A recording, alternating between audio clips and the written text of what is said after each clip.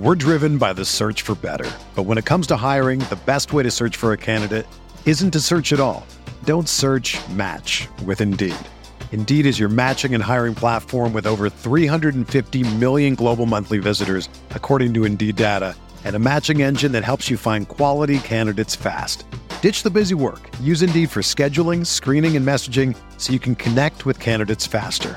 Leveraging over 140 million qualifications and preferences every day, Indeed's matching engine is constantly learning from your preferences, so the more you use Indeed, the better it gets.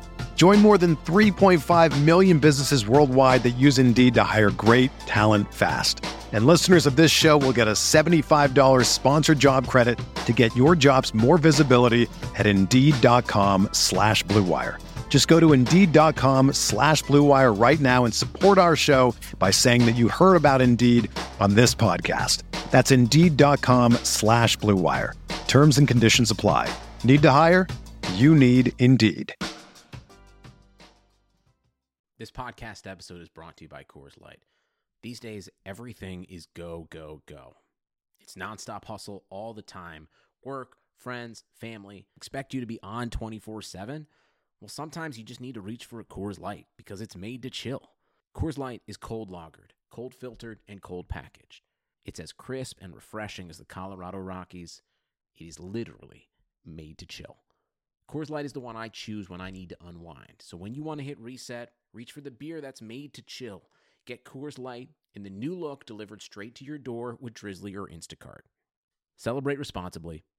Coors Brewing Company, Golden, Colorado. What's good, everybody? Before we get into today's show, big ups to the members of the Patreon. We got Nick Chavez, Christopher Velasquez, Daniel Gibson, Derek Platees, Devin Rendon, Jake Powers, Corey Johnson Hoops, Ryan Pisner, Mike Wozniak. Nailed that on the first try. Patreon.com/Veterans Minimum. For as little as $1 a month, you can support the show. To as much as $20 a month, you get a lot of perks, Discord, shout-outs. What else do you get? You get merch. I got stumped there for a second because I just got an important email. Hashtag how important.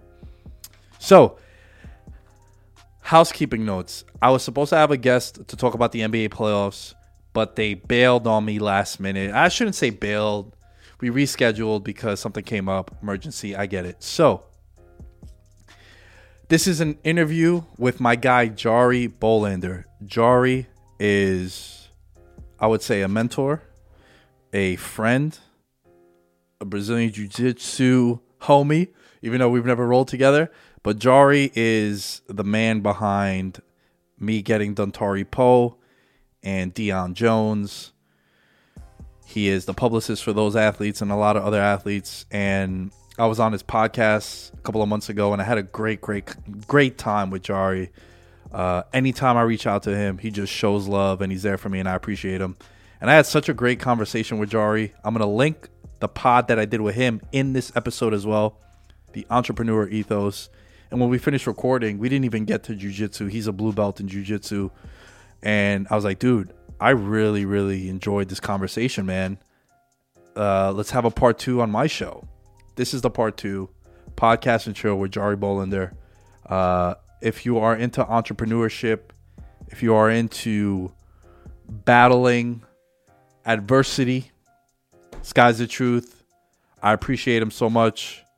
Blue Wire connection, Blue Wire family. Show some love to Jari. Hope you enjoy this one. I got 2 pods coming out later this week. A lot of NBA, a lot of soccer. Shout out Christian Pulisic, the great American hope, winning the Champions League. Well done, lads. Well done, Chelsea. Even though I'm an Arsenal fan, we got to show love to that. And yeah, hope you guys enjoy this one. Head on over to Patreon.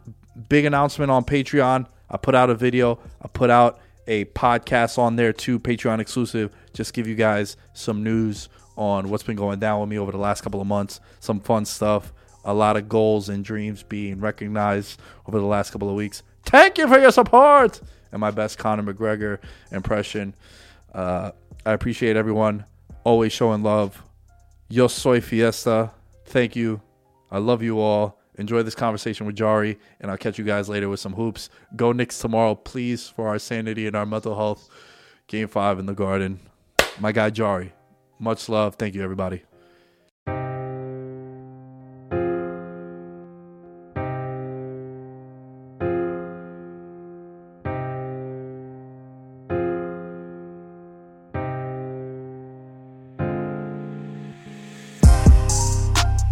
I'm working hard for respect in my city. I'm working hard for respect. Yeah. You think you got it, I got it for real. You think you got what I got? This one for those they forget in my city. This one for those they forget. Yeah. This dog off the leash and it's ready to kill. Homie, go finish your meal. I'm coming. Talking about Jari's the middleman between me getting Dontari Poe on the show and Deion Jones as well. And you were just like super low key. You were like, yo, I need you to plug this and that. And I was like, Jari, I'm a professional. You should fucking know this. I always gotta remind people, not because I don't think you're a professional, because as a publicist for professional athletes, among other things, it's my job to make sure that happens. So no offense. None taken. I get it. And that's why you are a publicist for them, because you are doing your job. But you would just come in and then the conversation would start and then you kind of just fizzle out and just start doing your own thing. But you started dabbling into podcasts. And I was on your podcast recently, the Entrepreneur Ethos podcast. And I got to say, man, I don't listen to many new podcasts. And what I mean by that is I kind of have my 4 or 5 podcast rotation throughout the week. It's very hard for me to get into a new one. I've gotten into yours. Cool. Well, thank you, man. That's a huge compliment. I appreciate that, especially because it's about entrepreneurship and, not sports like most of the podcasts here on the Blue Wire Network. So it's kind of cool, though, to kind of branch out. And I think, as with sports and entrepreneurship, it's a game of showing up and doing your best. And sometimes you win and sometimes you lose. So there's always the great, kind of sports analogies that we always like to use. But yeah, appreciate that. And it's just kind of crazy how it's all kind of came together. And even me doing a podcast on, Blue Wire, right? Like we talked about it a little bit before. It's like, I'm not a sports podcast, but I'm on a sports podcast network. Or actually, are we calling it a sports podcast network anymore? Or is it just like we're going to rule the world or something?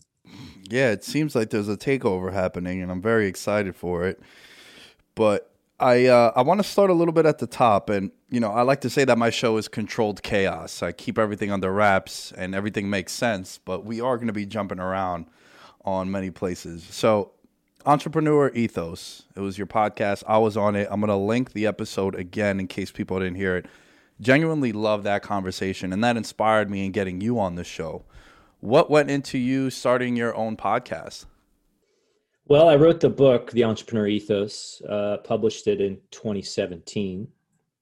And the book was inspired by my late wife, Jane, who died of leukemia 4 years now. It's been 4 years. And she was a female minority entrepreneur in the sports publicity space. If you have been paying attention, you probably understand maybe that's the reason why I know so many athletes. It's because of Jane, right? And she had actually told me, well, when we first got together, she's an entrepreneur. And, in Silicon Valley, where I'm from, San Francisco to be exact, there's a lot of entrepreneurs. Most of them look like me, tall, white guy with a beard, and usually wearing a hoodie. You can tell the difference between an entrepreneur and a venture capitalist or an investor. Entrepreneurs wear hoodies. Investors wear vests. Fun fact. So when you walk around San Francisco and you see someone in a vest, they're an investor. You see someone in a hoodie, they're an entrepreneur. The only vest that I wear, Jari, is my Stone Cold vest. Yeah, exactly. Well, these are like Patagonia vests. So they're a little puffy. I don't know why venture capitalists wear vests. I have no idea. There's a great Instagram account called Terminal Vest or something where they just take pictures of people in vests in San Francisco. I mean, it's kind of funny, but she, Jane being a female minority entrepreneur, would get kind of frustrated that there wasn't a lot of minority, especially minority women in entrepreneurship. And when I was looking to write another book, I've written 6 so far, and that was I think that's the 6th book, I forget. she's like, you need to write a book about how to build a more ethical, inclusive, and resilient entrepreneur community. And you need to teach minorities, women, anyone that'll listen how to do this job, because there is not a job on the planet or vocation on the planet like entrepreneurship that anyone can do anywhere in the world. And so she's like, suck it up, Buttercup, and make it happen. And so I started to do research. In fact, my very first interview was her dad, who's an entrepreneur. I interviewed him on Christmas of 2015. And the next day, the 26th of December of 2015, is when we found out that Jane had leukemia. So I sort of started this project, the Entrepreneur Ethos book, and the genesis for the podcast, actually through her time when she was also getting treated for leukemia. And what's interesting is that it kind of put the world in perspective. As you know, an entrepreneur, we're all about everything sunny in startup land, and we're all crushing it, and like all the buzzword bingo stuff you hear out in the Valley. But as you start to have these challenges in your life, and I mean, severe challenges, not I didn't get funded, not my company went away, not I'm not making my revenue or whatever. I mean, those are, don't get me wrong, every entrepreneur hates that stuff, but like real life shit, your spouses may die. It puts it in perspective that, oh, there are some skills here that need to be developed and need to be talked about. And so, started writing the book, and really was one of those things that was sort of for me during this time of great transition and great heartache and struggle. And, she never got to read the full book. She read parts of it. So, she was like, yeah, keep on going, make sure you stick it to the white man. I'm kidding. She didn't really say white man, but she was pretty fiery that way. But yeah, I published it in 2017 and decided, well, I was helping Kevin for kind of help him with Blue Wire. This was, I don't know, 2018, 2019. I don't ever remember now. I'm like, God, I've always wanted to do a podcast. And so I said, hey, can you give me a podcast on the Blue Wire Network? And they're like, well, you're not a sports guy. Because I'm not, right? I only real sport I watch probably, or at least I'm excited about, is MMA and jiu-jitsu and stuff. So, but they're like, okay, we'll let Crazy Uncle Jari have a podcast. And they're all, but whatever you do, these are the rules. And him and Peter sat me down. These are the rules. Okay. Rule number 1, you must be consistent. At least one podcast a week, minimum. I said, okay. Number 2, you have to commit to a year. Do this for at least a year. I said, okay, I think I could do that. And number 3, don't look at the numbers. It will just drive you crazy. Don't even think about growth, whatever, until you've done this for a year and whatever. So I said, okay. Oh, the other one was do 5 episodes and then launch it. I think they're like, are you really serious about this? So that's how the podcast was born. And I'm at 103, 104 episodes now over this last year. I've obviously had you on and had a lot of great people on, and it's just been a lot of fun to learn. I think that's the best thing, is the conversations about what I don't know about entrepreneurship, which I know a lot, but just that whole thing has just been it's been amazing. I've talked to some just amazing people. So it's really cool. Yeah. There's a lot to digest there on what you said. And one thing that stood out to me about podcasting in particular is sort of the rules that they gave you, because I think it's very true. And it's something that, did you ever dabble with Clubhouse at all? I sort of did. I honestly don't get it. I think I did a couple of them, and then I'm like, okay, I'm not, this is not for me. I don't know if it's how well it's going to do, but there's definitely a lot of copycats out there. They literally, Facebook had one, Twitter has one, Twitch has, TikTok, or I name a social media platform, they probably stole it because it's smart, right? Yeah, it's I got to appeal to it. I I kind of went all in on it for about 10 days. And then after that, it kind of just fizzled out. It was rather boring to me. But the reason why I bring that up is because I would go into a lot of podcasting 101, how to build a pod. I'm like, oh, shit, this is pretty interesting. And I'd go in there, and there's a thing that Dr. Eric Thomas, the hip-hop preacher, said one time. And I've gotten to connect with him through the years because one of my really close friends, probably the best man at my wedding one day, Jari, when we find a plus one that will be willing to allow me to get down on a knee and propose to her, because there's a lot going on over here. Yeah. That's true. So he's like Eric Thomas's right-hand man, my buddy Mustafa. He's been on the show 4 or 5 times. And anytime he comes on the show, we have these like wild, deep life conversations, and we have fun with them too. And I honestly get the most feedback from those conversations than I do anything else that I do, Jordan. And one of the reasons why is because we've known each other since we were 9 years old. And he's Muslim, and we grew up together in New York City during 9/11. And he went through a lot of crazy shit and people just antagonizing him. And it was a very different perspective growing up that he had. So one thing that Eric Thomas said was sweat equity. Why should I talk to an athlete about entrepreneurship? Why should I talk to someone about podcasting? And what I saw with Clubhouse and what I see on a lot of different platforms is people don't have an idea what they're talking about. And just because they have status and they have a following, or they're verified, or they're a person of a public figure, doesn't mean that they know what they're talking about. So when it came to Clubhouse, I would just chime in on conversations. And I maybe talked 3 times in a Clubhouse for a total of 8 minutes, I would say. And that's how I got my entire 200-person following. Well, like immediately people... And I would come in and say, yo, I hate to be this guy, but I'm coming from a different perspective. I've been doing this for about 5.5 years. I've done thousands of episodes. I was producing 3 different shows a week, 6 to 7 episodes a week, and being consistent. All those cliches, it's true, right? And I think it's very similar to entrepreneurship, because a lot of podcasters are entrepreneurs. You're starting it from the ground up.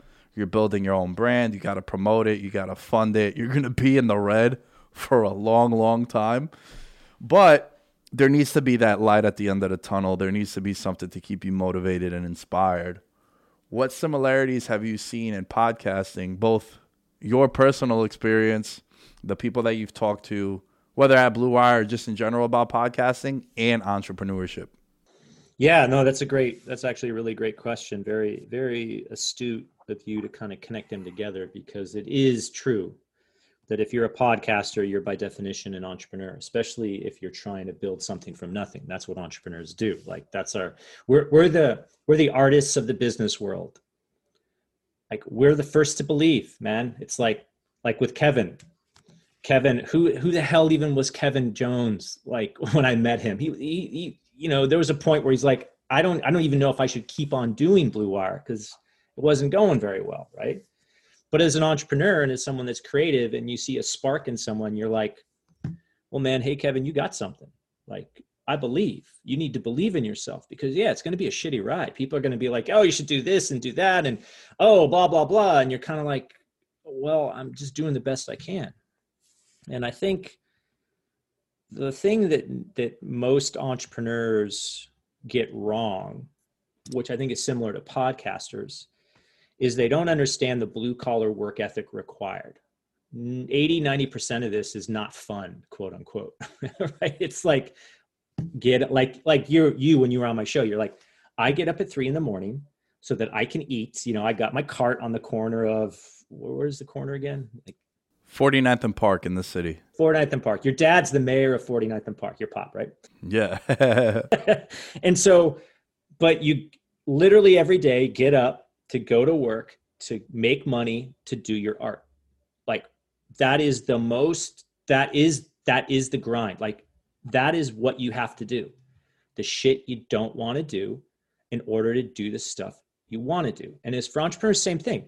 80% of being an entrepreneur, 90% of entrepreneurs boring, stupid stuff like, oh, got to clean the bathroom. Got to pay. I mean, dumb stuff that is not fun. And I think the same is with, producing a podcast. Any kind of business that's creative and you're creating something from nothing, you got to do the blue collar work. You got to have the discipline to get up at 3 a.m, do your day job, and then do what you love. And eventually what will happen is what you love to do will be what you do. And for entrepreneurs and generally anyone like creating as an artist, right? It's a grind, man. Like, there's parts of doing a podcast I absolutely hate. I'm like, God, man, do I really have to do X, Y, Z? But I know if I want to produce a good podcast, I want to get a good guest, I want to have a good conversation, I have to show up, to do some research. There's some things that aren't fun about it, but then the joy and the magic, and it's the same thing when you have a company.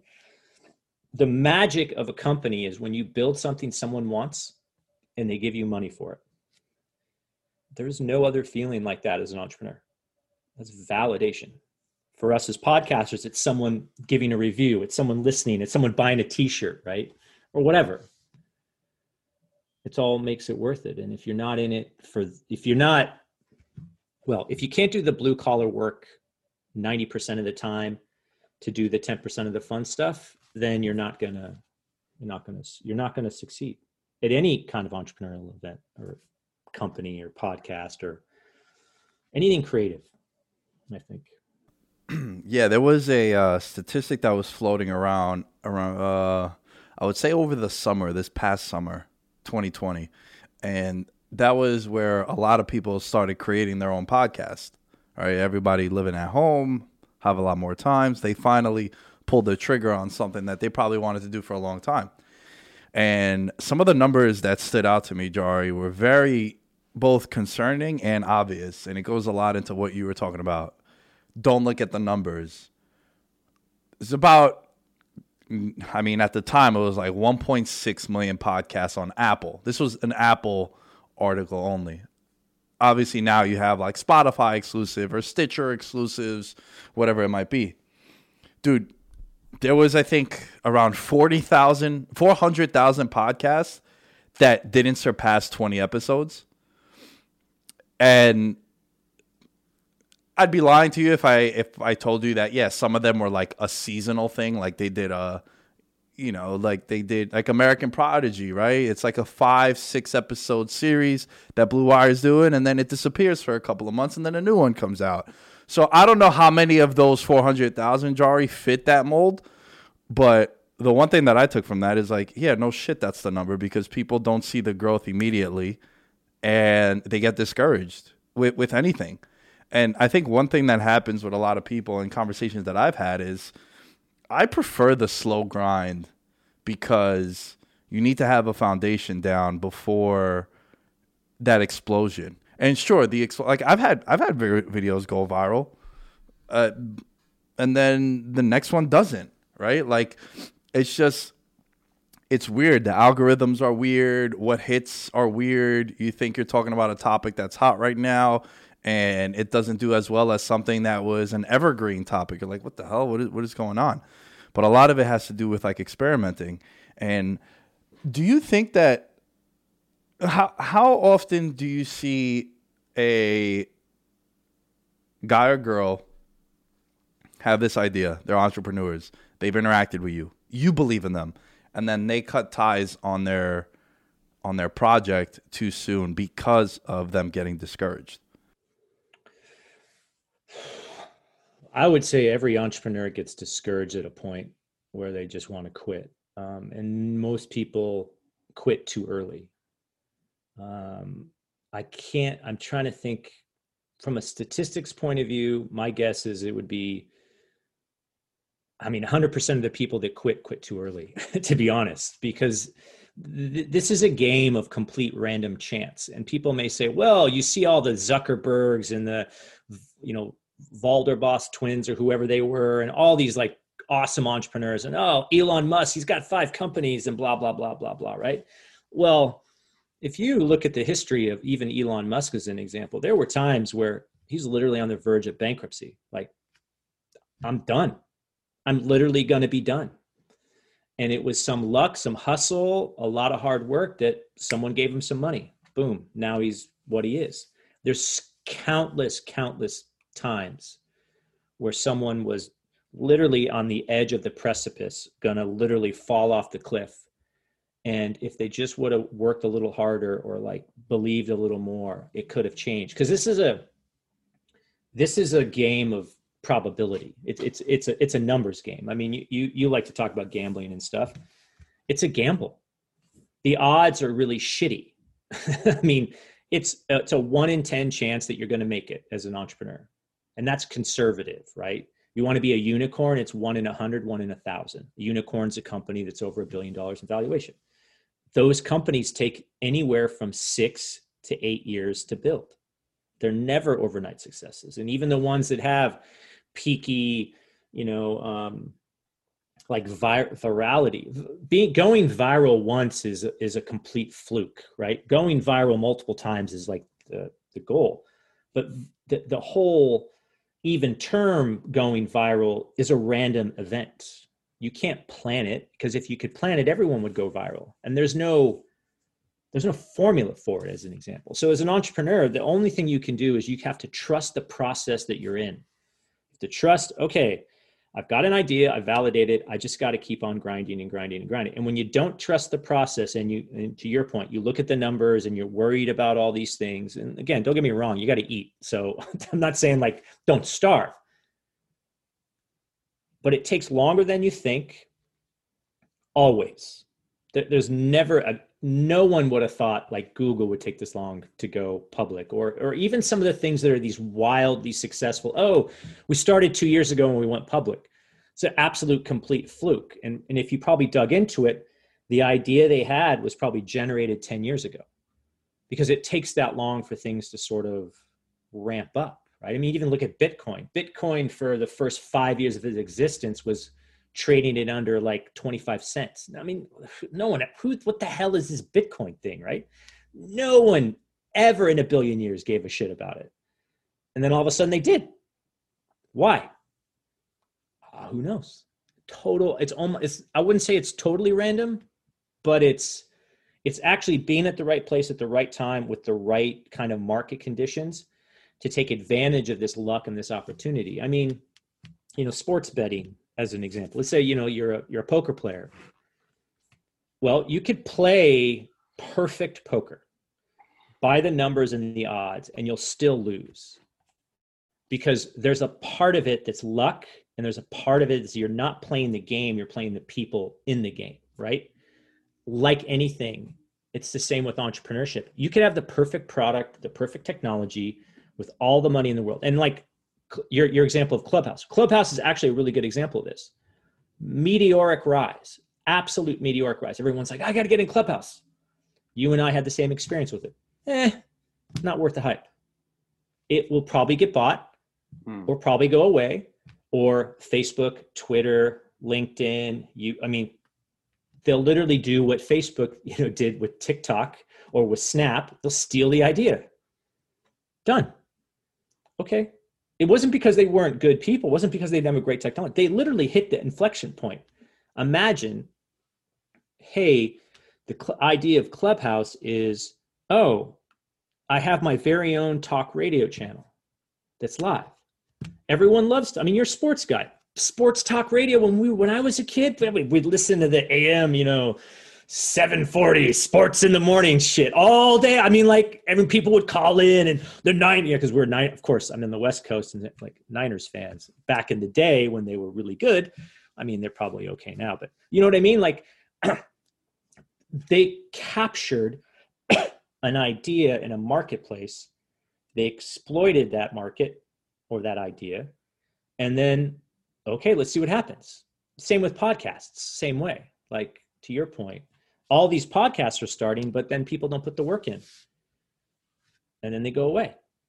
And so really, there's maybe 1.6 million podcasts. There's probably, 1,000 to 10,000 times as many websites, blogs, probably more than that. Like, I don't know how many billions of blogs out there. Yeah, well, the people that are going to keep at it are going to reap the rewards, right? So, Yeah, I wonder how many of them ended up quitting because they didn't have people in their corner showing them love and support, which is another issue I think a lot of entrepreneurs suffer. And shit, Jari, I mean, I recently I finally got my parents on board.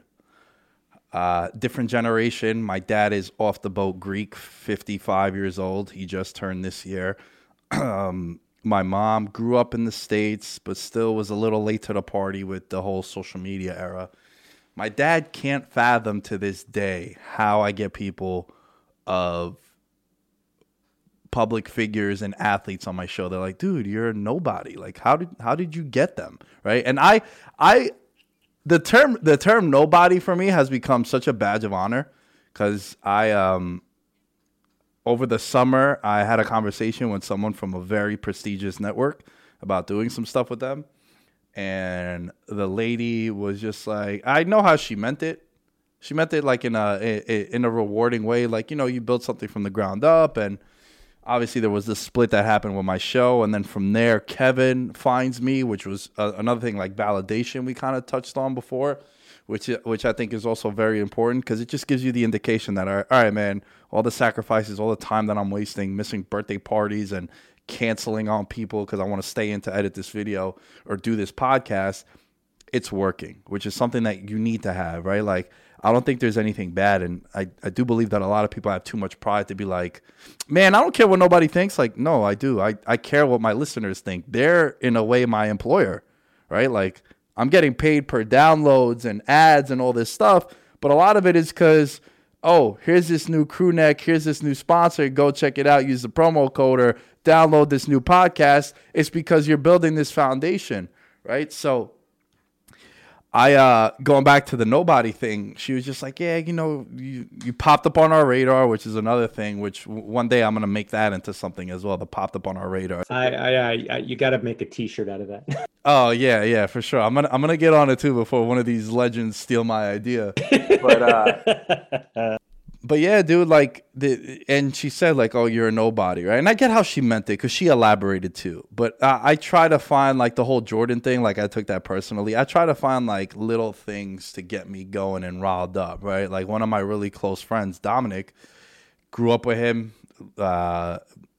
just super tight. We hang out all the time too. But when the show broke up with my buddies, he came and visited me in the city. Now, granted, this is maybe 2019, October, peak season at our job. He came and he saw there's like 10 to 12 people waiting online for coffee and sandwiches. He's like, dude, he's like, fuck this podcast thing, man. Like, everyone left. Like, how far can you take it on your own? Just give up. You're wasting all this time. You're throwing your life away. You're not coming out to the bars with us. You're not doing all that. And I just turned to him and I was like, hey, man, what I'm doing, does it bother you? Like, am I doing anything to you that is disrupting your living and your life? And he was like, no. I was like, yeah, just let me be.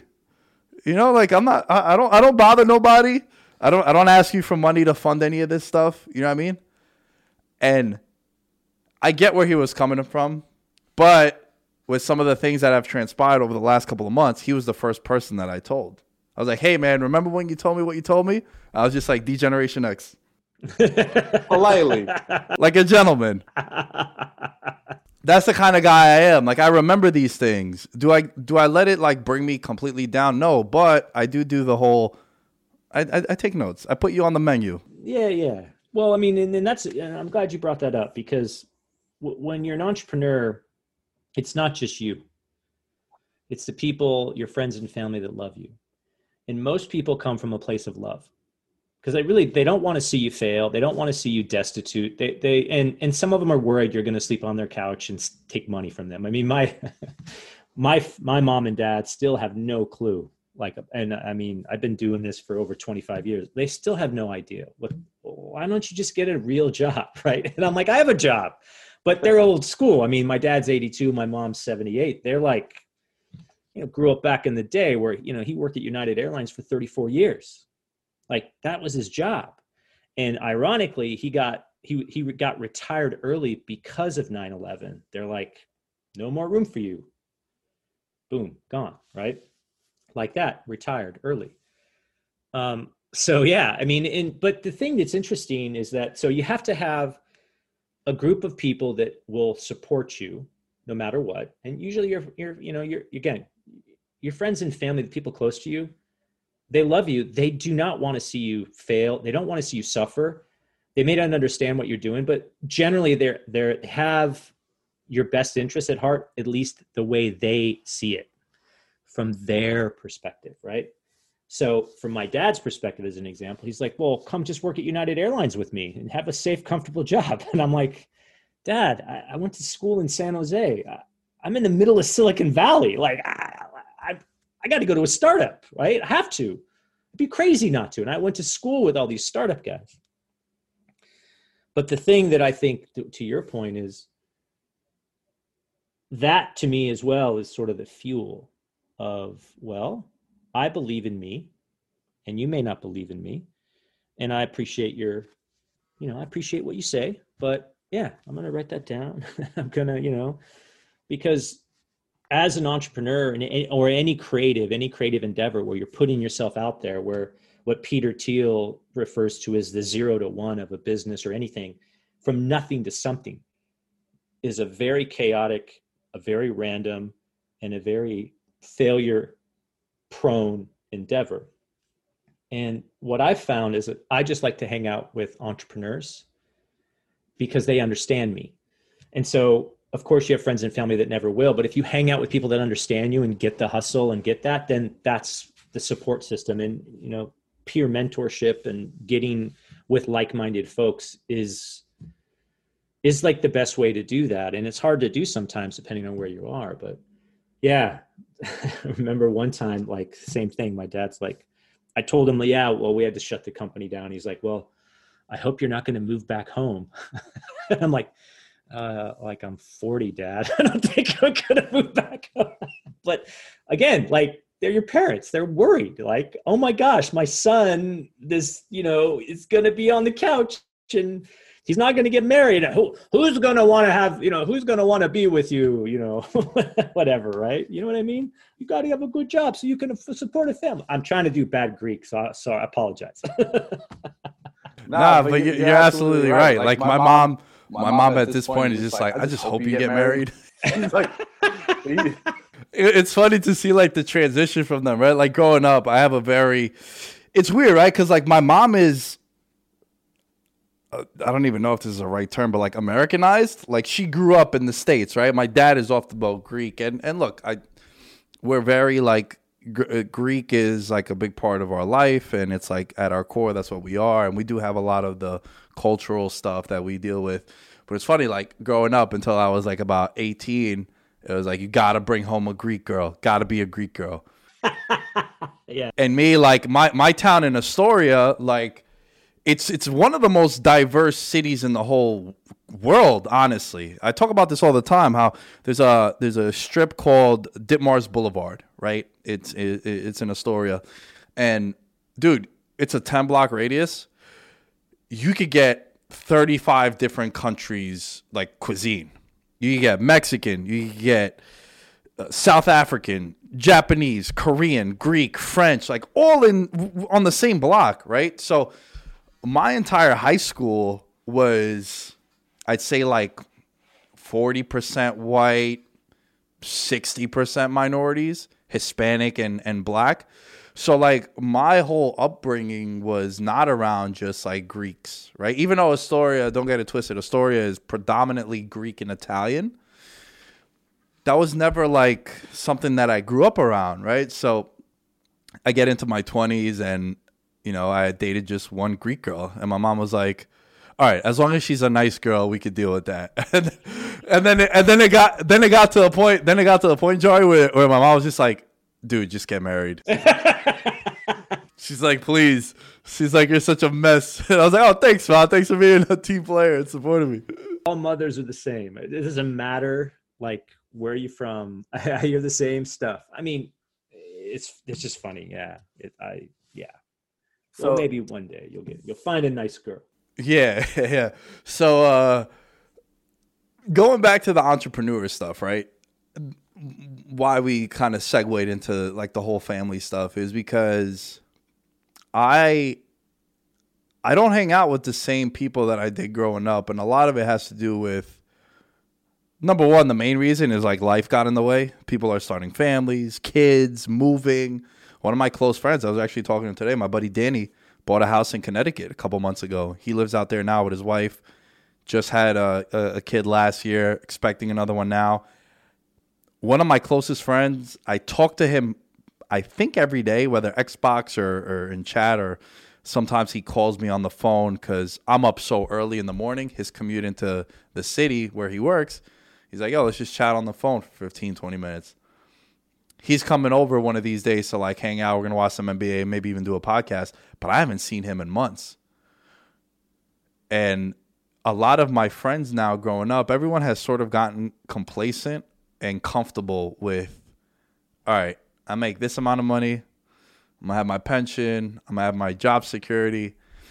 And like, dude, my dad is the definition of like a hustler, right? Like self-employed. You don't work, you don't eat. And I always liked that because it allowed him to do other things. It allows me to do other things.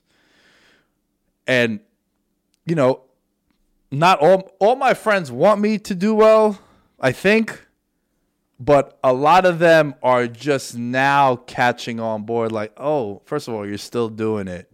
And it's a marathon, man. And I think that's one thing that late gratification is something that our society really lacks. And it has a lot to do with like the mindset of an entrepreneur.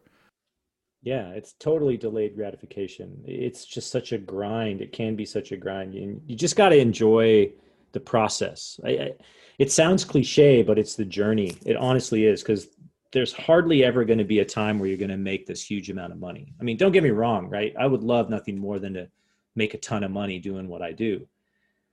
But I do what I do to create an independent life that completes me, because I really love the freedom to create. Like, freedom for me is a big value. So if you value freedom, then this entrepreneur gig is probably one of the best.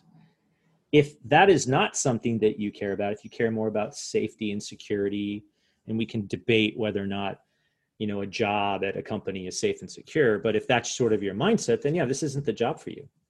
And, you know, what's interesting is that probably 5% of the population can really be entrepreneurs. And a lot of other people think they can be entrepreneurs. So they, you know, do a side hustle or whatever. And everyone that I've always met is, there's two things that I hear. Either like, oh, I'd love to write a book one day. 90% of the people I meet say that. Or, yeah, you know, I have an idea for a company. I'd love to do that. But then they never do it. So really, you know, the entrepreneur mindset is about trying new things. It's about not being complacent. It's about hustling in the good way. It's about, you know, I'm moving the world forward. I'm trying to like live my best life because, you know, I value these things. I value freedom. I value creativity. I value being in charge of my own destiny. Like your pop, hustling every morning to sell his products to customers coming by through all the hardships and struggle and snow and sleet and rain. I mean, like all that, like, you know, he probably could have got a job as a mailman or whatever, right? Who knows? But he chose that life because it's something that completes him. And some people, it goes kind of both ways. Normally people are jealous of the freedom.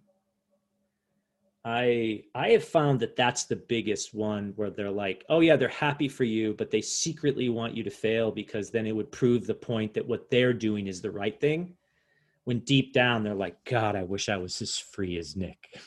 I wish I could do what he does. How brave. And they may not tell you that to your face, but you can sense it. You can sense it. And the same with entrepreneurs. Like, there's lots of people that, oh, you know, I have this idea for a company, but, oh, I don't want to give up my day job. And you're like, okay, then don't give your day job up, you know, because it's not just like, oh, I have to quit my comfortableness. I can do something about it if I really wanted to. Same with writing a book as an example, which is a great example. So most people like, oh yeah, I want to write a book or whatever. But no one sits down every day and writes 250 words. Because if you sat down every day and wrote 250 words, by the end of a year, you'd have a book. It's writers write, entrepreneurs create companies, artists create art. You just got to start. And when people see that gumption, it's because they're afraid. Mostly they're afraid. Oh, I don't want to break the bubble of this beautiful life. I don't want people to really understand that, how tenuous it is. And I think also a little bit of jealousy, because you're happy doing what you want to do. Like, you're not beholden to the man. You're not grinding on some job you hate and just, hopeful for the weekend in your crappy 2-week vacation that you're not going to take because, your boss frowns on you taking vacation, because that means you're not committed to the company. It's like, no, I'm doing it for me. And I think people respond to that. People are jealous of that. People envy that. And yeah, a lot of people want validation of their life choices, a good life choice. And well, not going to happen for me. People may look at me like, well, Jari, you could have worked at a big company. You could have been a VP or a C-level or whatever. Like, you squandered your life doing this stupid stuff. And I'm like, I didn't squander my life, because the most important thing to me is my time. You can't replace your time. So yeah, it's funny. It's a very interesting thought, You mentioned freedom, and that's exactly it. People can never have enough, right? It's never good enough, right? Like, I had a conversation with my old high school football coach one day. He came out to my house in Long Island, and we recorded a podcast. And he asked me, he was like, what number in your head financially would validate everything you're doing and make you happy? And I told him the number. And the number was $1 million. I was like, if I can one day make $1 million a year, that's, and this is where like context is everything and perspective is everything. It's like, dude, that's $2,800, $2,700 a day it comes out, right? Like, I would have to work an entire month and 2 weeks waking up at 3 a.m, flipping all these fucking eggs and making all these coffees to make that. And then you can make that daily. Like, dude, my favorite thing to do is like enjoy my time. Like, I really like living. And I hate when I talk to customers and I talk to my friends and they're like, oh, it's hump day. One more day to the weekend. It's like, dude, what the fuck? Do you not enjoy yourself throughout the week? Like, you know what my favorite day of the week is? Monday. I love Mondays. I put out a podcast. I record a podcast. I get 2 workouts in. I get my jiu-jitsu. It starts off my entire week, and it's my busiest day of the week. Right off the bat, I just chilled on the weekend. I come in guns blazing.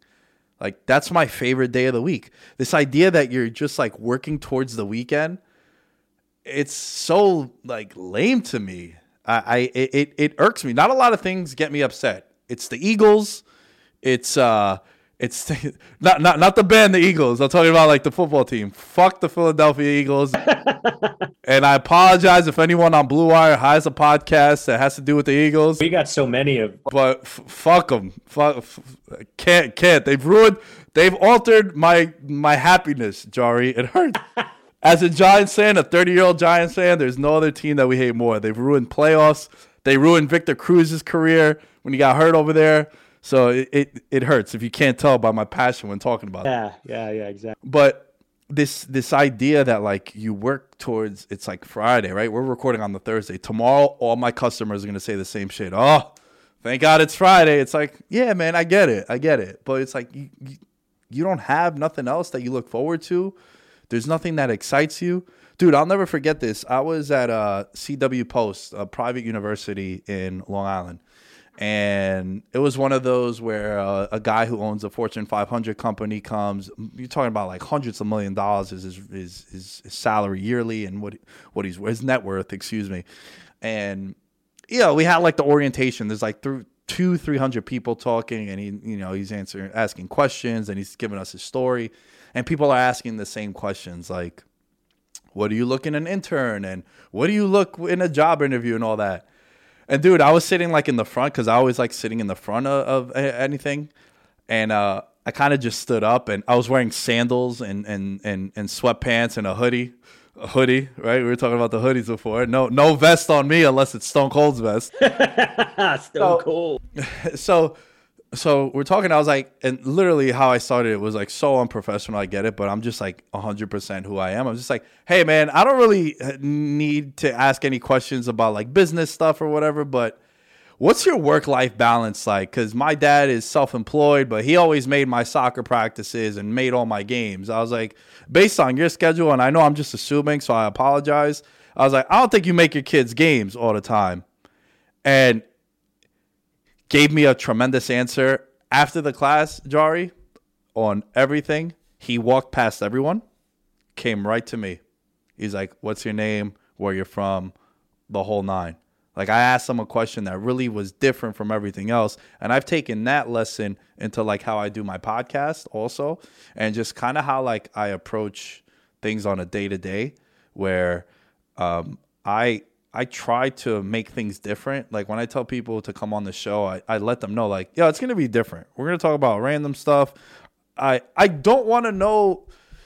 I don't want to say I don't want to know because we spent a large time on like entrepreneurship, which is your background. But like we're about to start talking about jiu-jitsu, which I had no idea that you did, right? And it's just like you don't have something that you do on the side. I think it's so important for your sanity too, man, because look, I've had my own issues with depression and mental health stuff, and I was someone where it got really dark for me too, and I thought about like suicide and shit. And it's like if I didn't have my show, if I didn't have this thing that I was working on and I really, really enjoyed, I don't know if we'd be having this conversation, to be honest with you.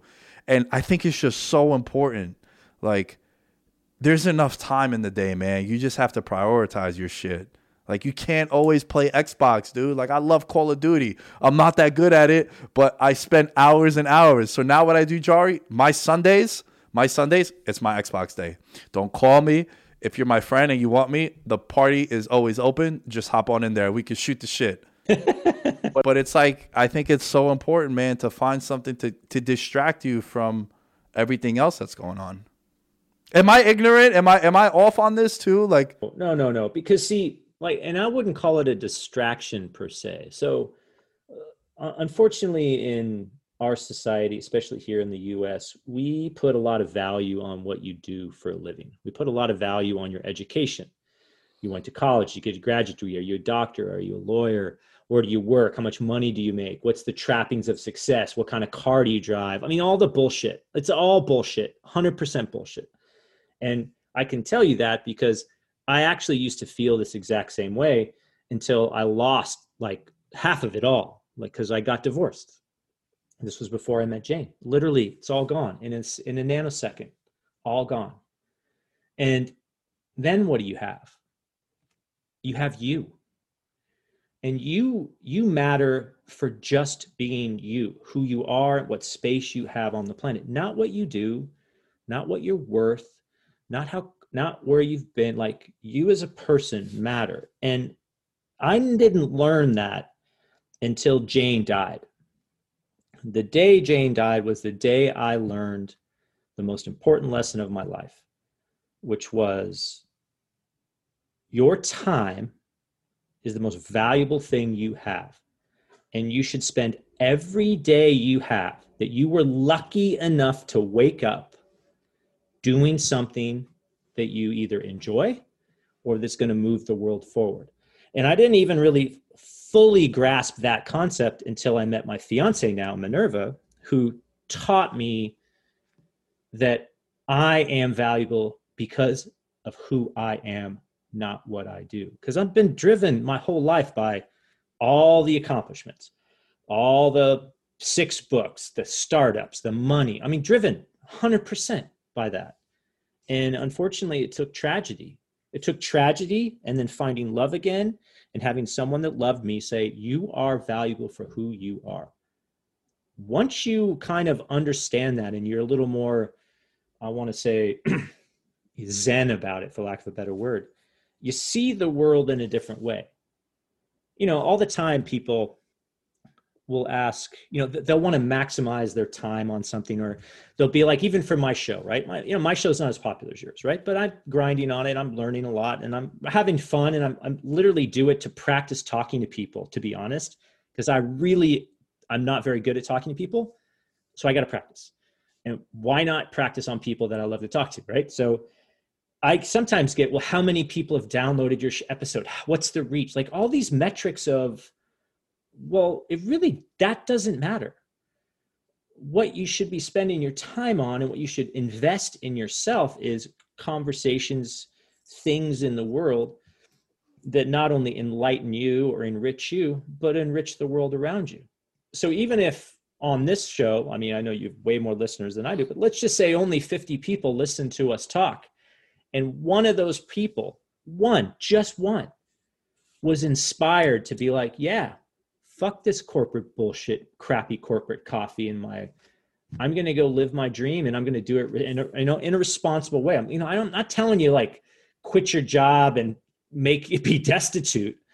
I'm saying if you're miserable at what you're doing, you really need to think about that. Because I guarantee you in the end, when you're my age, I'm 50, you're going to look back and go, God, why the hell did I work so hard at something that I didn't care about? Because it doesn't matter. None of even the players that I know, like they're multimillionaires. Not even just Dion and Dontari. I've worked with Marshawn Lynch. I've worked with all these guys. I really respect them. In fact, it's amazing, like very good people. But in some cases, they don't have the freedom to do what they want to do because they're famous, right? And I can tell it bothers them.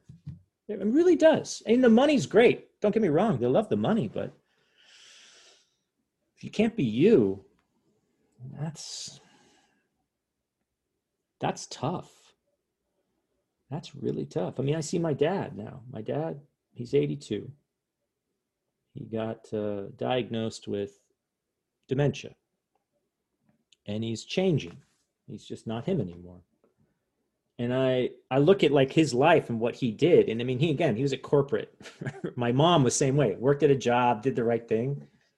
But he always wanted more. He always wanted to do something else. But he's like, oh, I'll do that when I retire. Well, he retires for a while, did some stuff, but now he can't. I don't know if he regrets that, but I can tell you when I look at that and I'm like, I don't want that for me. I got to do what I got to do, man. I got to enjoy every day. Every day to me is a gift. How am I going to use my day? And when you have that attitude, I think it makes all these ups and downs just way easier to deal with. And, I'm not looking to be super famous like you one day, but if I like, know you, know Kevin, know these guys, I'm satisfied. So as long as I can live my life and enjoy the day. And I think the other thing that's important is giving back. And, right now I'm trying to educate and inspire the next generation of entrepreneurs by teaching them what I know. Who am I, right? You'll get that. Who are you? Who is Nick? You guys don't have anything to say. Well, we do, because everyone has a voice. Everyone has something to say. You can learn from anyone. I learn from you all the time. You're younger than I am. I learned from Kevin. I learned from all these younger people and these older people, because we as a life experience, right? We have something to give, and we're valuable for who we are, not what we do. And yeah, I try to instill that in young entrepreneurs as well, because they're all about, I want to be like the next blah, pick your favorite unicorn, right? Pick your favorite tech company. And I'm like, well, that's a good goal to have, but you better enjoy the grind on the way there, because it ain't easy, man. It ain't easy at all. It ain't easy. You started this entire thing with, cars, house, money, education. That's one of the reasons why the United States is going to take a long time, which I shouldn't say that, because this core of young soccer players that the United States have now is probably the I wouldn't say the golden era, but the platinum era of American soccer. A lot of these guys are 18 to 22, 23 years old. The biggest kicker, Jari, is that they're playing overseas already, right? The one downfall to the United States and their soccer system is when you're 16 years old, if you pull your kid out of a high school in San Francisco to go play professionally, nobody is going to tell you, good shit, Jari, you see something. They're going to be like, Jari, you're a fucking idiot. Like, no education. So what happens? The 16-year-olds overseas and in South America and in Europe, they're on professional teams. Yeah. Our guys got to go to high school, then you got to go to college, then you get drafted to the MLS. You're 22 years old. You have a 6-year gap between the 22-year-old in the United States and in the Netherlands at playing soccer, where now we have Gio Reyna plays in Borussia, 18 years old. You got Pulisic. He's going to be in the Champions League final next weekend with the goalie Stefan, who plays for Man City. Like, this is a huge accomplishment for American soccer. You got McKinney, who plays for Ronaldo at Juventus, 23 years old. Well, all these guys, Jari, Pulisic, his father took him out of Pittsburgh, Pennsylvania at like 14, 15. He's like, yo, this kid is different. Let's try it. You know, like, he'll be all right. Bam, look at it now. So that's very interesting. And also another thing that my buddy Mustafa once told me that I think it ties into what you were talking about like the status and wanting to be the next whatever. People ask you, what do you do? So they realize how much respect to give you. Oh, that's a good point. Yeah. Right. So it's like, if you ask me, hey, Nick, what do you do? Oh, I'm a lawyer. You're going to be like, oh, shit. Okay, you're a lawyer, right? Or you're a cop. You're a teacher, a professor, right? Or a chemist. But then if I'm like, I'm self-employed, I flip eggs. You're like, oh, all right, let's not take Nick too serious, right? Or, oh, you're an entrepreneur. It's like, oh, okay, yeah, aren't we all, right? So it's like people ask you what you're doing in order to understand how much respect to give you. And for a while, I was embarrassed by it because I didn't know what I was doing, right? I tell this story all the time. I was 20 You're years old. young. I mean, you're young. You don't. Right, but like it's we also come from the era of social media now where it's like a lot of comparing, right? And you know, my entire high school class is over here and I'm like way behind them, where at the time I was ahead of them, right? Like I was ahead, and then you get overlapped, and then it's just a weird feeling to have. But now it's very comforting to just know, again, the freedom thing that we were talking about. That was a big buzzword that we were discussing. Yeah. Freedom. Freedom's important. For me, man. Anyway. Nah, for me too. That's why I think, you know, the entrepreneur grind isn't for everybody. But it feels different when you're doing it yourself too. Yeah, I mean, to a certain degree, you have your destiny in your hands, right? And it seems more risky just from the outside, but it's actually not as risky as you may think. And I think a lot of people don't really fully understand that. The skills that you learn as an entrepreneur, even as a young entrepreneur, if you got to zig and zag and something happens, you lose your job, like, you know how to hustle, honestly. And you know what it feels like to like eat top ramen. You know what it feels like to, shit, I can't do this, that, or the other thing. I gotta ask people for help. But that's another thing that's really fascinating, is entrepreneurs are really, you know, they ask for help a lot. I mean, not as much as they should, but they know how hard a job it is. So, you know, you're down on your luck. You don't say, oh, I'm out of the game, I'm going to go grab a job. You may, but then you go, hey, who can help me? How can we help each other? And I think that's the powerful thing about all this. But yeah, I just wish I knew what I know now when I was your age. I just really do, man. It's like, but then I wouldn't be who I am, man. I just wouldn't be who I am. So listen, man, we're not going to agree with everything that happens along the way, but it made us who the fuck we are today. Yeah, 100%. 100%. There's, you know, prior to us recording, I didn't know the answer to this, and then you kind of mentioned it. You're an MMA fan. Yeah, a bit. Yeah. So is that your favorite sport? Yeah, I would say soccer or football. European football is my favorite. I don't watch a ton of sports, to be honest.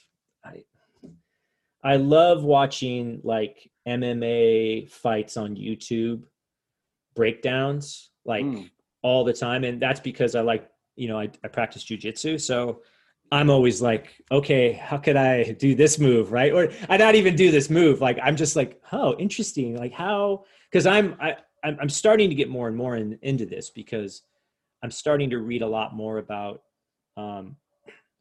the warrior culture, like the Hakakuri is a book about the samurai I'm reading. I really am trying to like align to this idea of being a warrior poet or philosopher warrior, like this idea of intellectual and martial. I always like to say I'm an intellectual knuckle dragger.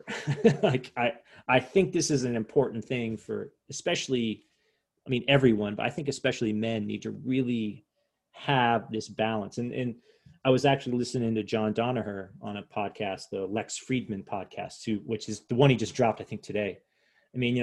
Just John Danaher is like, if you don't know who this guy, he's like probably the best BJJ coach now. He is definitely an intellectual. He's a warrior poet for sure. And just listening to him about the art and how he learns and teaches his kids. And of course there's other BJJ practitioners and great coaches, but he changed the game, when he was talking about heel hooks and, all these things. Gordon Ryan's one of his guys. And it was just, they completely changed the way, even not only jiu-jitsu from a sport point, but even MMA and all these sort of things. And I'm like listening to him. And if you guys ever know who, I'm sure you know who Lex is. He's a practitioner. I think he's a judo black belt. He's also a jiu-jitsu player. But he's just like this kind of inquisitive guy who's trying to figure out, the world. But he's also got this side of him that's like, no, but then I know how to do and control my violence. And up until I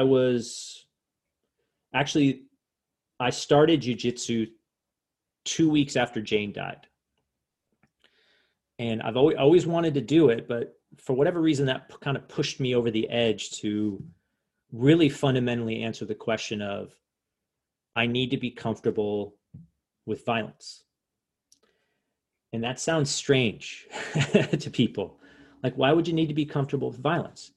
And the reason I think is that as a man who's big, I'm a big guy, like I'm, 6'1", 215, like I'm a pretty big guy. I have, I have an ability and I have the means that, I could do some damage to people. And I need to respect that so that I don't do that. And I think this is part of the reason why people get in trouble, like at a bar or whatever. Their ego gets in the way and they think, oh, I'm a big guy, I can fight these people. Well, if you've ever fought anyone, if you've ever gotten choked out or smashed, as you know, right? It's not fun.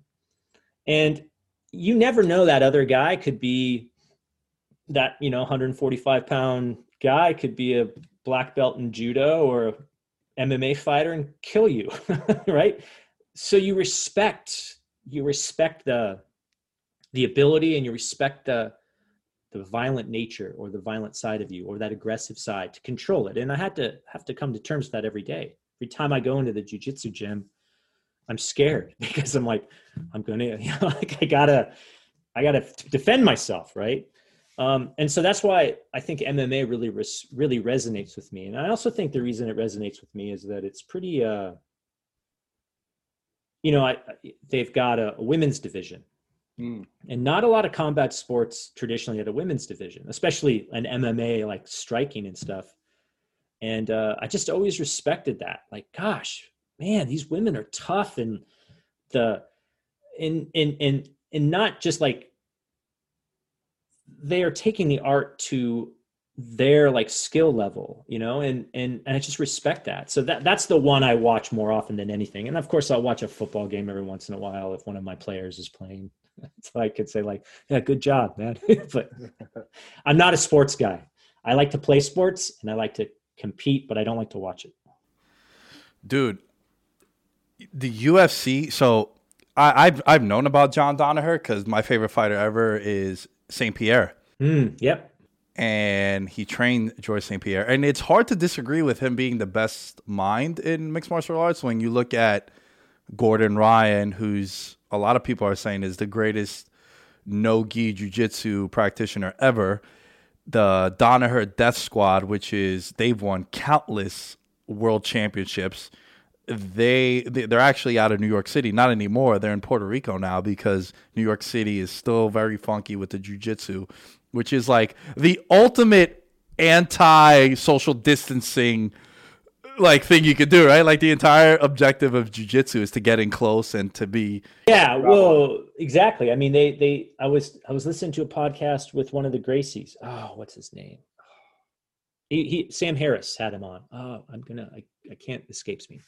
And he's talking about jiu-jitsu for the police. And apparently New York banned police officers from, I mean, you can't like take someone's back. You can't like push on their belly. The choking, you're not allowed to. Yeah, because one of my good friends is a cop, and we were talking about it because I told him, I was like, dude, you should come and do jiu-jitsu. I was like, I'm not asking you to get your black belt, but you know, there's Jari within, and I'm sure you can relate to this, a month of training 3 times a week. I felt so much better about things, and just learning how to apply different techniques immediately just goes a long way. Well, and it's just the comfort with the, like I said before, the comfort with violence against you and not freaking out when someone's trying to choke you or someone's trying to take your back or someone's mounted you or someone's trying to, I mean, jiu-jitsu, we don't do a lot of hitting, but like I have a friend that does Krav. And so now I'm practicing like punching and kicking because he's like, look, if someone's going to come up and try to do violence on you, chances are they're going to try to hit you or kick you. And chances are you're going to be standing up. And so you need to understand how to either get them to the ground to apply your jiu-jitsu game or like end the fight and run away. Because, you know, Krav is all about kill. I mean, it's just a crazy thing. But yeah, I mean, he was talking about how they're banning all of these holds and choke holds and stuff because they just don't know anything. I mean, literally, I don't know who makes these laws, but they have no clue what they're talking about. Zero. Because throughout martial arts and, you know, even the Gracies who've done a great job with their defense system, which is an awesome system to learn, especially if you're like someone that's weaker or smaller. I mean, jiu-jitsu's made for the smaller person, the using leverage, using what you have, not your power and might. I mean, look at who was the UFC 1 champion? What was his name? It was a Gracie. Of course, I forget his name. But anyway, was it? No. Anyway, so he was the smallest guy. And he crushed everyone. Because he had the technique. And so, yeah, I don't get it. I mean, if you want to subdue someone and control them in the least violent way that's not going to hurt you or them, you need to grapple them. You need to put them to the ground. You need to get on their back. And you need to choke them out because then they will not be a threat to anyone. So, yeah. Yeah, it's interesting what you say about the striking because I was doing a lot of cardio kickboxing for a couple of years when I started my weight loss. But then there'd be times after class where I would stay with the instructor who used to fight MMA in Venezuela and then was a Golden Gloves guy in New York City. So he would teach me a lot more different techniques and stuff. And he's like, look, this is completely different what we're doing. He's like, look, 80% of the class is all women.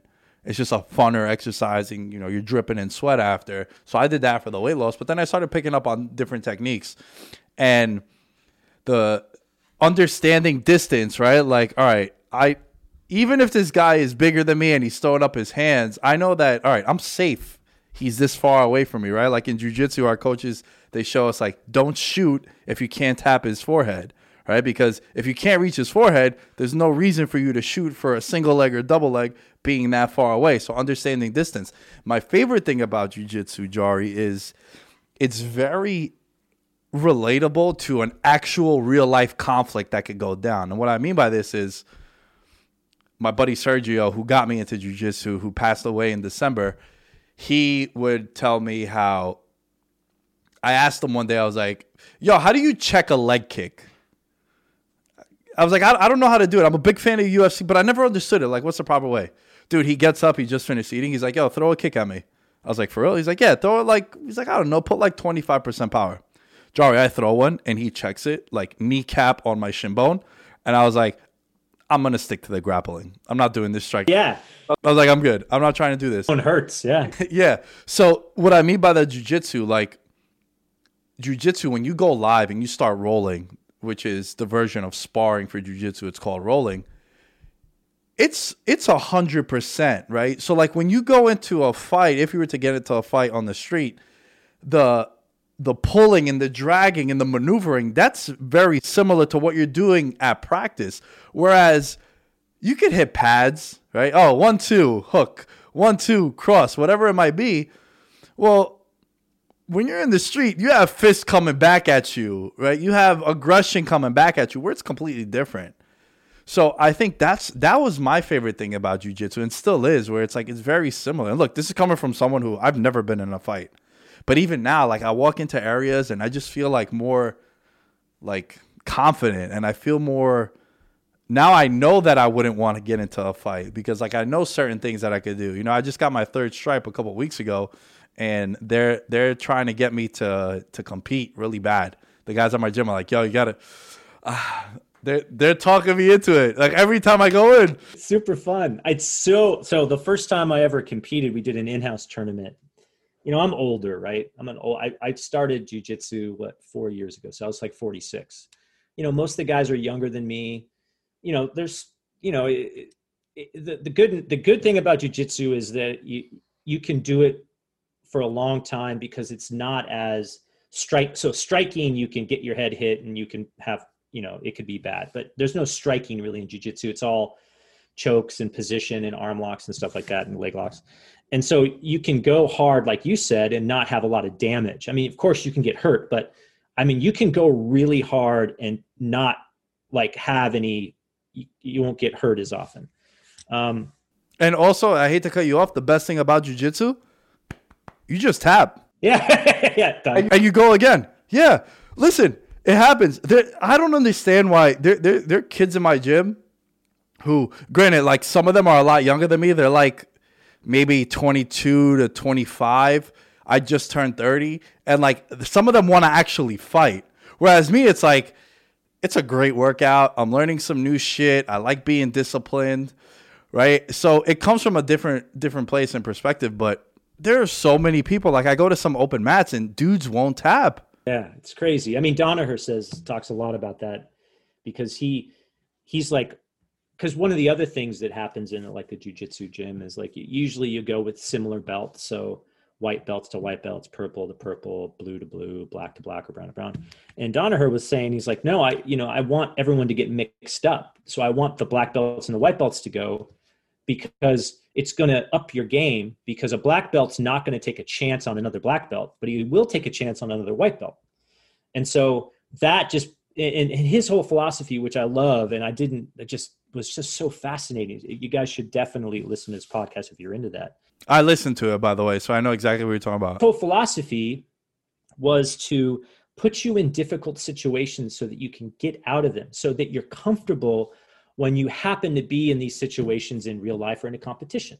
And if you've never been, you know, arms up, full choke, about to black out, you're not going to know what to do. And in jiu-jitsu, like you can train that be safe and be, you know, like people are cool about it. And yeah, I mean, the first time I ever did an in-house tournament, you know, I'm, I think 2-stripe white belt, you know, I'm a heavy guy. So I'm with heavier guys and they're all younger than me. Right. And I just remember like, you know, we train and roll and all that sort of stuff. And I'm just like, there is something different about he's trying to get me and I'm trying to get him, and we're going full out. And I was so nervous and so like jittery, but now I'm like, okay, I know what to do. And yeah, you should do it, man. Like it's super fun. It's crazy because you feel, yeah, I can't explain it. I mean, it's like, I I can understand what it's like to like be like one of those wrestlers where everyone's like looking at you, because everyone's like looking at your coach. Come on, you can do it. And they're telling you stuff, and you're like, I can't hear a word they're saying because I'm freaked out, you know. But it's a great experience. So yeah, you should do it, man. So you're a blue belt now? I'm a blue belt, yeah. What was it like when you got your blue belt? That was great. We was an indoor tournament or an in-house tournament we had to do, and the funny thing about that was, because again, like there's really wasn't a lot of like 4-stripe white belts that were my size and my age. So that was back at our old gym, and our old gym had an octagon, right? The whole cage thing, the whole itself, right? And so we had this in-house tournament, and if anyone doesn't know, like in-house tournaments, just everyone in the gym, and we do a round robin and stuff. And they're literally called the first match. This is the first match of the entire tournament, and they're calling my name, Jari, and I'm like, what? He's like, you're in the octagon, and I'm like, I'm in the what? No. I'm a white belt. That's a blue belt. Like, it's a 4-stripe blue belt. I'm right. No, you're in the octagon. You're up, and I'm like, oh shit, like I've never been in the octagon before, ever, not even in practice. And I'm going up against a 4-stripe white belt, right? I'm sorry, 4-stripe blue belt. It's my size, but there's a huge gap between a 4-stripe white belt and a 4-stripe blue belt. And, you know, I got crushed, but I was like, I'm in the octagon, you know?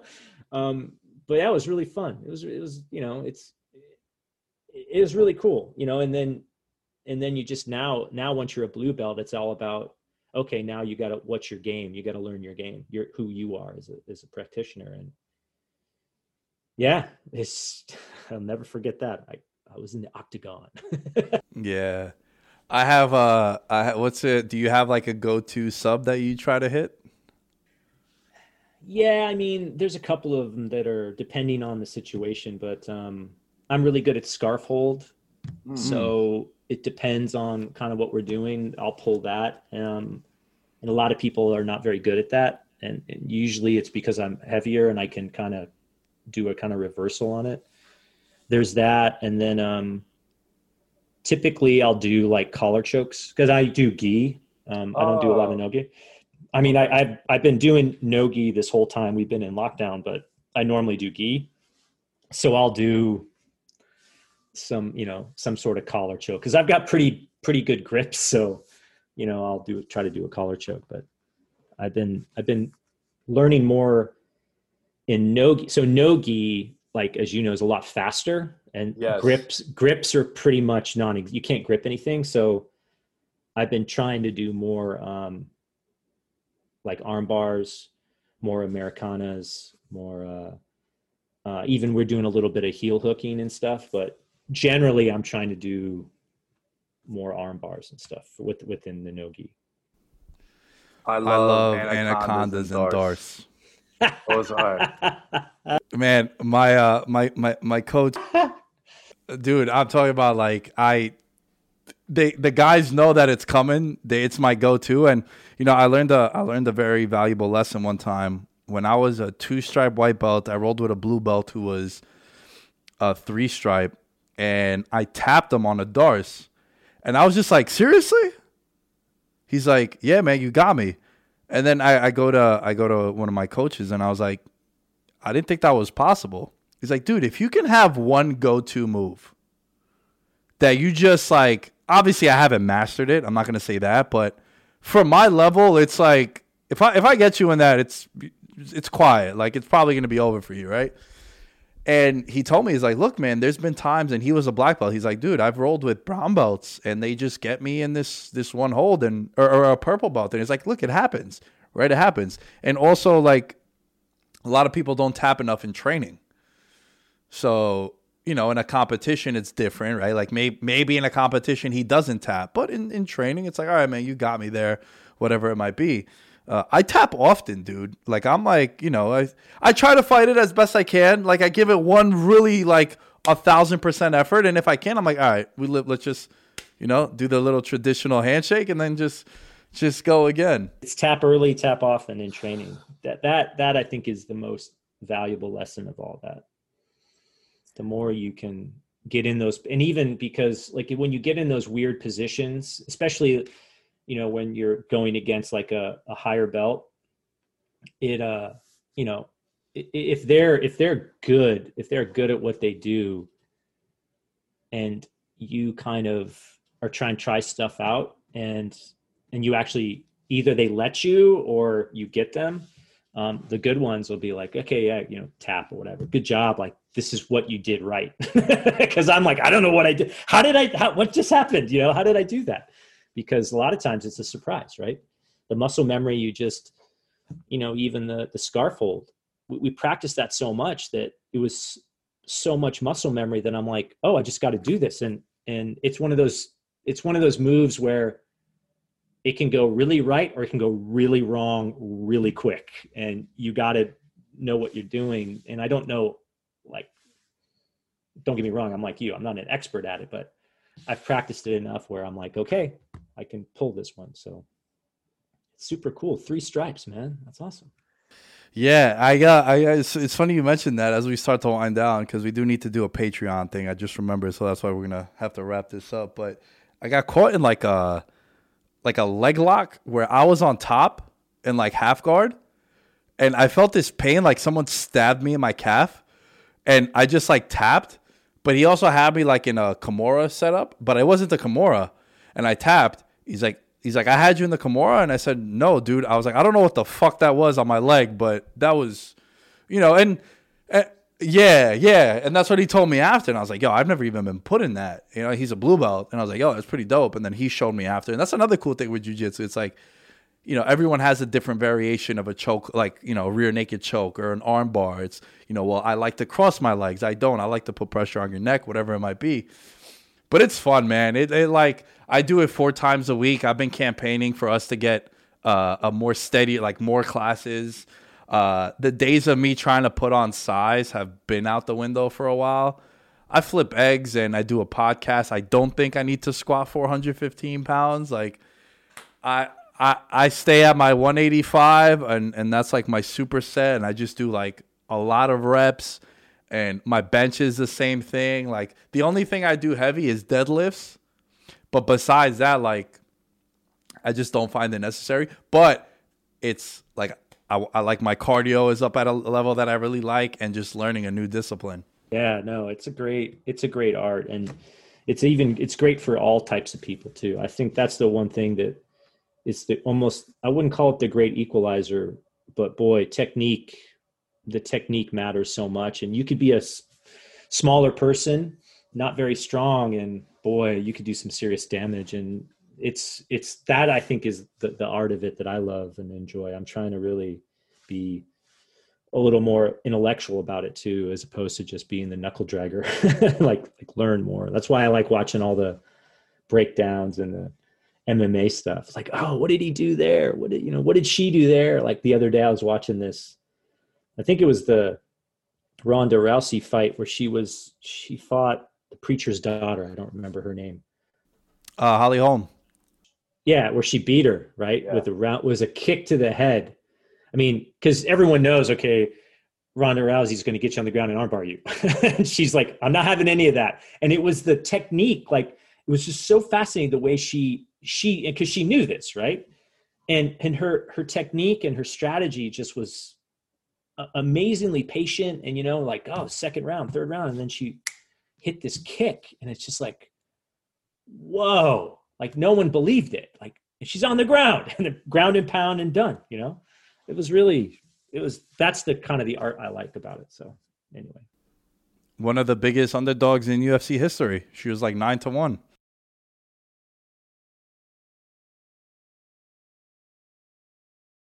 Jari, this was fun, man. I'm gonna link the show that we did together in the description, so if people want to listen to that, then listen to this one, or the other way around. It was cool where you were setting the tone in the last one. I set the tone in this one, but you know, I'm not a fan of doing Zoom.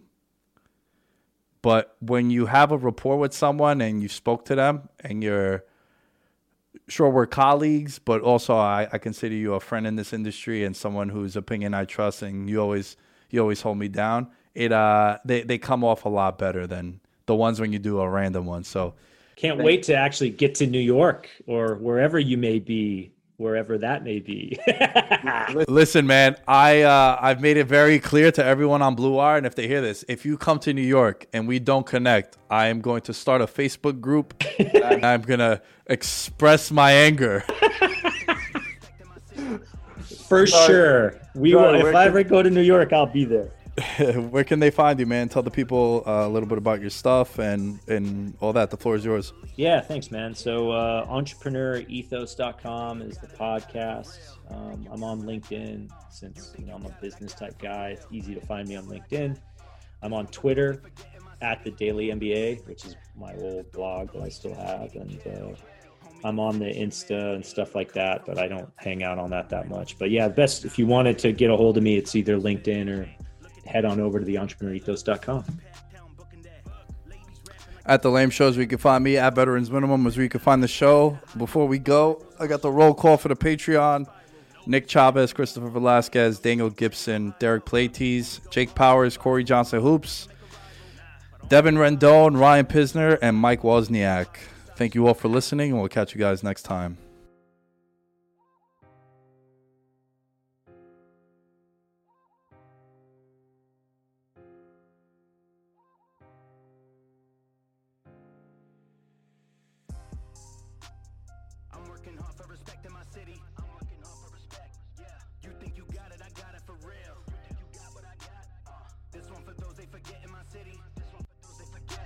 This dog off the leash and it's ready to kill.